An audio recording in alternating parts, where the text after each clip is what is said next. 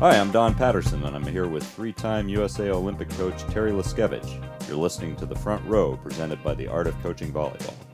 Our topic on the table today: would women's college volleyball be better with just 8 substitutions rather than 15? Our guest today, Mick Haley, says 8 substitutions is just the right number. Mick is currently the head coach of the USC women's volleyball team.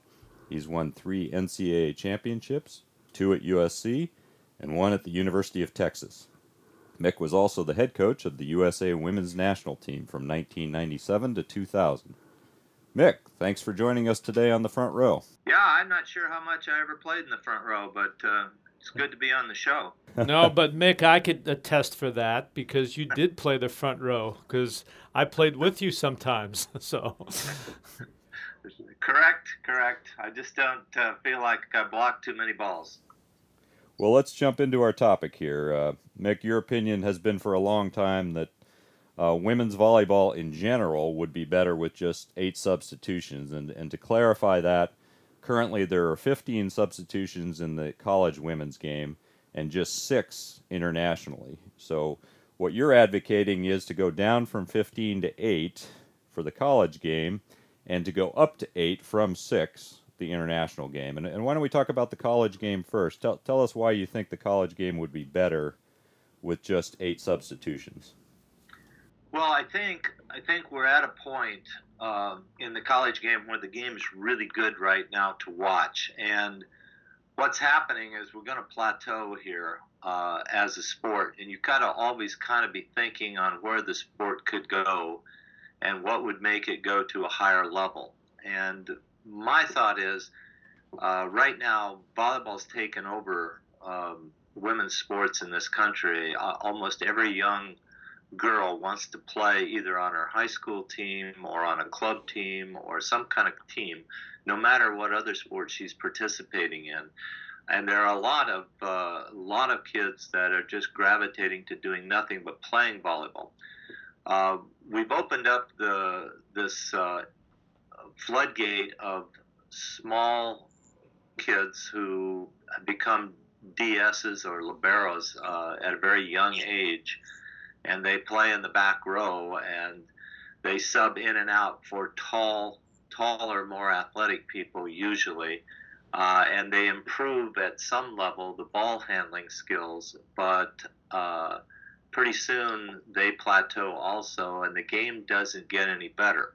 And so if you can follow my thinking here, I'm thinking, how does the game really get to be at another level? And I've had 3 Honda Award winners in April Ross, Alex Jupiter, and Samantha Bricio play for me over the last 16 years here at USC.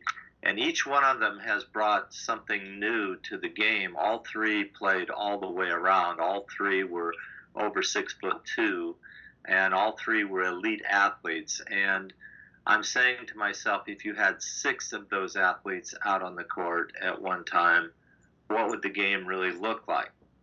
And so to get those athletes out there, you have to appeal to the most elite physical specimens. And some of those kids are still playing basketball because they get to touch the ball. They get to go coast to coast, and they get to play pretty much a lot of minutes in a basketball game. And if we were able to get those athletes into our game, they would come right now. Everybody's interested in trying to play volleyball at the highest level, but they want to play. They don't want to play 3 rotations and come out 3 rotations. So that's my thinking. By going to 8 subs, we have to become better teachers of passing the ball, and we would have these elite athletes available not only to play 6 rotations, but to hit out of the back row and do some amazing other things with their elite physicalness.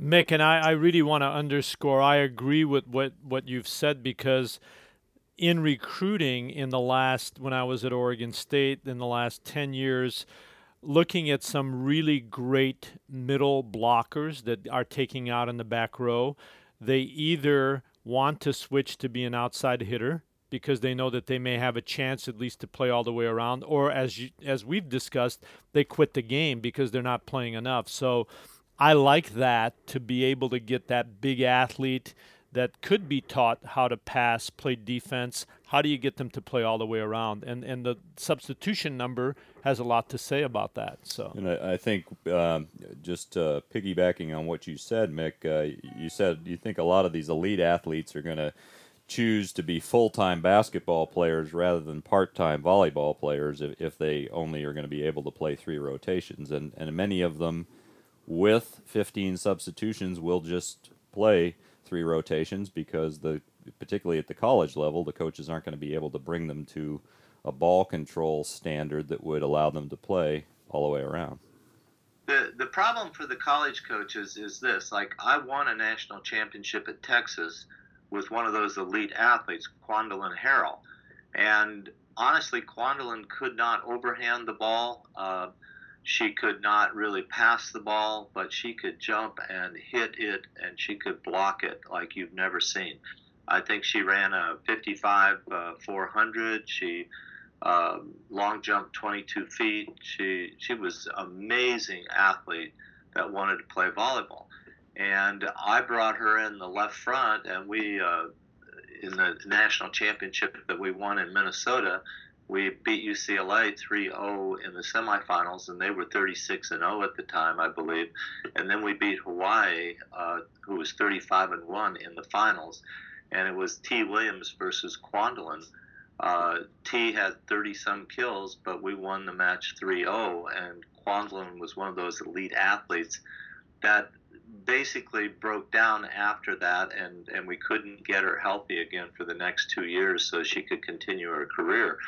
But I believe if she had been allowed to play volleyball when she was 12, 13, 14 years old and play all the way around, that those kinds of athletes would be like the hookers and the very elite people that were the Flo Heinemans, the very elite people we've seen play on teams from time to time. They would be there every year. I think it's hard for the collegiate coaches to buy into 8 subs because it would change how they are playing right now, and change is always difficult. Coaches do not vote for change. So because this is a discussion, I think, for people that are thinking beyond next fall and beyond their next season.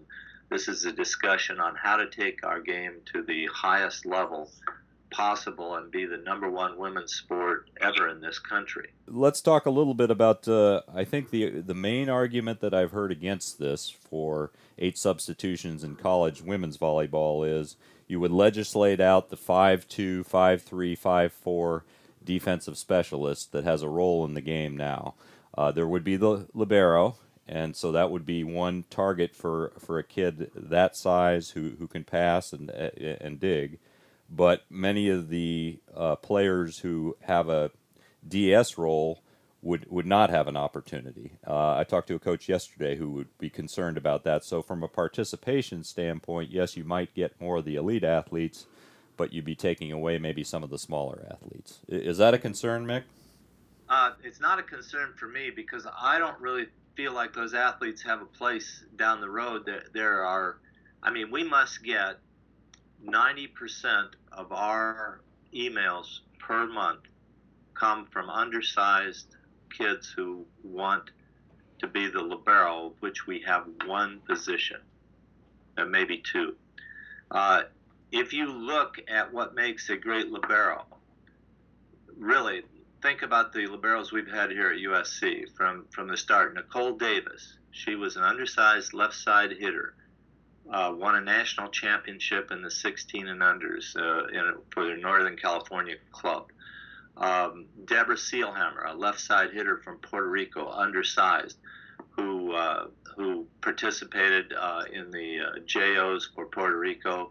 I think finished second or third as a left side hitter. Natalie Haglund, who won a national championship as a left side hitter, undersized left side player for Wave out of Southern California. Allie Hilgren is the only libero we've had here that's just been a libero, that's not been a undersized left side attacker. I think Don Chandel, my former coach, really is against this proposal because he really likes seeing the small athlete have a chance. But really, I think we're creating a disservice because we get all of these kids build up to come and play, and there may be 400 spots, maybe 350 spots available at the collegiate level for libero, and there's 400,000 of them. They just get left out eventually, and maybe they would have done better in soccer or another sport. See, I concur. I concur with that, Mick. I think when you and I played the game, and again, different era, but it was more of the universal player playing all the way around. The libero rule that we discussed in our previous podcasts, I think, changed the game because people would say, hey, it's going to give an opportunity for smaller people to play. But like Mick says, I totally agree. The best liberos are people that are maybe a bit undersized, outside hitter that can do everything. But at the collegiate level on the national team, they become the libero. I think these kids that are 5'2", 5'3", 5'4" should play soccer, because I think it's a game that doesn't discriminate that much on height as compared to volleyball. And I also feel that even Mick's proposal that I agree with, let the kids play all the way around, the libero is still going to be taking 2 spots from those kids, from the big kids. And, the last thing I'll say is, as we said that the NCAA wanted 15 subs to give more people a chance to play, we should have, having a scholarship for a libero would have given more kids an opportunity to play. Like if we would have gotten to 13 scholarships instead of 12. And I think, in my mind, it's a great proposal by Mick, and I think it'd be interesting to see what the international community would say about going to 8 from 6. Well, that's a question. We'll talk about that next. It wasn't very long ago, Mick, that you were on the rules committee, and for 1 year, I believe, it went from 15 to 12 in the college game, and then immediately back up to 15 when they reversed it. Is that correct? Yeah, that is correct. And I worked basically 3 years to try to educate the committee members, of which we had 2 Division III, I believe, 2 Division II, and 2 Division I members, and maybe one from another. I think that's probably the makeup of the committee, about 6 of us. And I understood Division III wanted the subs for a different reason. They really are tasked with trying to get rosters of 20 to 22 or 23 people. Those kinds of numbers calibrate well for income for their universities with state aid and those kinds of things. So the rules that they want to play with are rules that allow them to get 14 or 15 players into a game on a regular basis to meet their needs and still be able to carry those numbers. And it's totally contradictory for Division I. And Division II kind of sweeps back and forth, I believe, in some cases with that. So the NCAA's position to have one set of rules for everybody is really difficult for everybody. But I got them to understand and really to understand how the rules for rally score were developed and how they came about. And at the end of the day, they all voted to support the 12 substitutions because they thought it made it a better game. And they understood the reason for the original thought of that. And they were willing to even think about 8, but it wouldn't, Division III would have to vote against that just because of their task to bring so many players into their program. So once we did that, college coaches immediately jumped on the next committee head, and what the NCAA doesn't do is they don't really educate the people they bring into the committee on where they've been, why they've done things, and what the task is. And I don't believe the rules committee should be a popularity contest, and I don't believe it should be made up really of just active coaches, because coaches are going to legislate what allows them to be successful in the immediate moment, and I don't blame them for that. They're getting paid to try to win, and that's what they're trying to do. But there's got to be a group that thinks about the game, And when you think about the game, the international people are thinking about raising the number of subs to 8. And we should be thinking about reducing the number of subs to get the most elite athletes into the game playing most of the time. I really am against having defensive specialists or liberos even at the young development age, because I think our big kids should be out there all the time. Our kids should play all 6 rotations as much as possible. And we continue to double our population of players. I mean, there are more teams develop every year. It's amazing to go to these tournaments. On any given weekend, there can be up to almost 10,000 teams playing across the United States at various locations. I mean, you think about that. That's tremendous. No other women's sport in this country has anything going on like that. Well, let's look at the international game. Going from 6 to 8 would allow some flexibility strategically for coaches to do a little bit more. What do you think the biggest impact would be at going up to 8 for national team level volleyball? Well, I think you could use specialists a little bit more, like a serving specialist or a hitting specialist. You could bring somebody back into the game. In international play, for instance, and Karch did this with the USA team. He would play a double sub at around 12 to 13 points. He would come with a double sub, a new setter, and another right side hitter, and he would try to separate from the opponents by showing them a different, so to speak, batting order in the middle of the game. Then he would use a serving specialist who would go in and come out, and so he would use up 4 subs with the double sub. When he comes back in with his starting opposite and setter, that would be 2 in, 2 out, that's 4, and then the serving specialist would be 5 and 6. But you'd like to think about maybe coming back later in the game with that double sub again and maybe letting them stay in the game, or thinking about some other ways to utilize left side attackers. Or you get to a point scoring situation where you need first ball kills and the 3 rotations in the front row, and you're going to gamble a little bit. It puts so much more opportunity in the game for some coaching.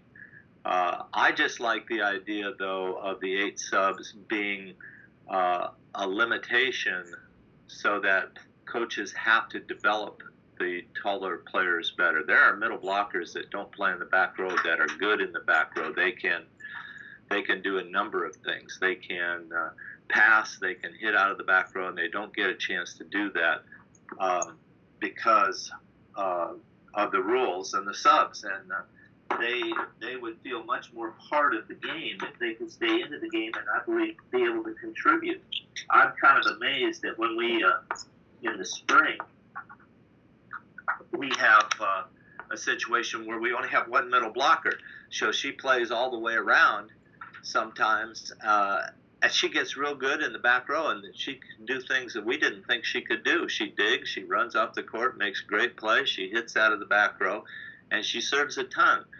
And right now, the way the rules are, we don't really give those people any kind of an opportunity to develop. It's not that they can do it right away, but opportunities to develop, sometimes they get really good. So, Terry, will the club and high school coaches then buy into that and develop a bigger player in the back row, or is there a conflict there with what they're trying to do again, which is win volleyball matches? Well, but I think Mick and I have often had this discussion. I think sometimes the tail wags the dog, meaning why should they dictate what we do?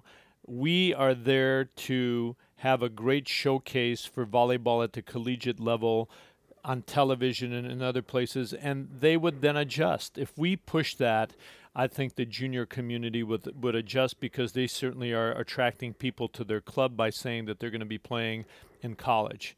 And I think that's what I think needs to be done, is to really lobby to see if we can get to an 8 substitution pattern. And I totally concur with Mick that it's a good idea. Mick, could you get support from the juniors coaches, do you think? Well, maybe, but here's what's happening. We can't find middle blockers anymore. Their parents have paid attention. They film every set that they play. And they all demand that the junior club coaches move them to outside hitters. Terry alluded to this before. You can't find middle blockers anywhere anymore because they feel like that's a limiting position. Even though with 15 subs, the college coaches are taking them out, even though they're hitting left side, they're taking them out in the back row anyway. So I think maybe the junior community might lean towards that, but anything that limits numbers for them, they will be against, because they're into having as many people sign up for their club as they can possibly get, and then they try to manage that. That's kind of the model across the country. So I'm not sure you're going to get anybody to support this kind of an idea unless it's mandated from the top down. And I talked with you a little bit yesterday about the basketball. If the basketball committee had not mandated the three-point shot and had left it open for the coaches to vote on it, we would not have a three-point shot today. People are resistant to change often, but 5 years after the change, a lot of people will come back and say, we're glad that happened. The last word on this, Mick, is that the case here, where a lot of people who are hesitant to go to this type of a change will look at it in 5 years and say, man, that's one of the best things we've ever done? I was on the rules committee twice. The first time, I was the key vote that changed us to going to rally score in the fifth set. And every time I was at the University of Texas at that time, and every time I lost the fifth set on rally score, Dave Soji called me and asked me, how do I like rally score now? And he did that for about 5 years. About 5 years. And then I didn't get any more calls. So I think you're about right. Yeah, it's about 5 years before the coaches get comfortable with something and decide it's going to stay here. So we have to deal with it. We'll wrap it up with that. Mick, thanks so much for joining us on the front row, and we'll see you next time. Thanks, Mick. All right, Terry. Thank you.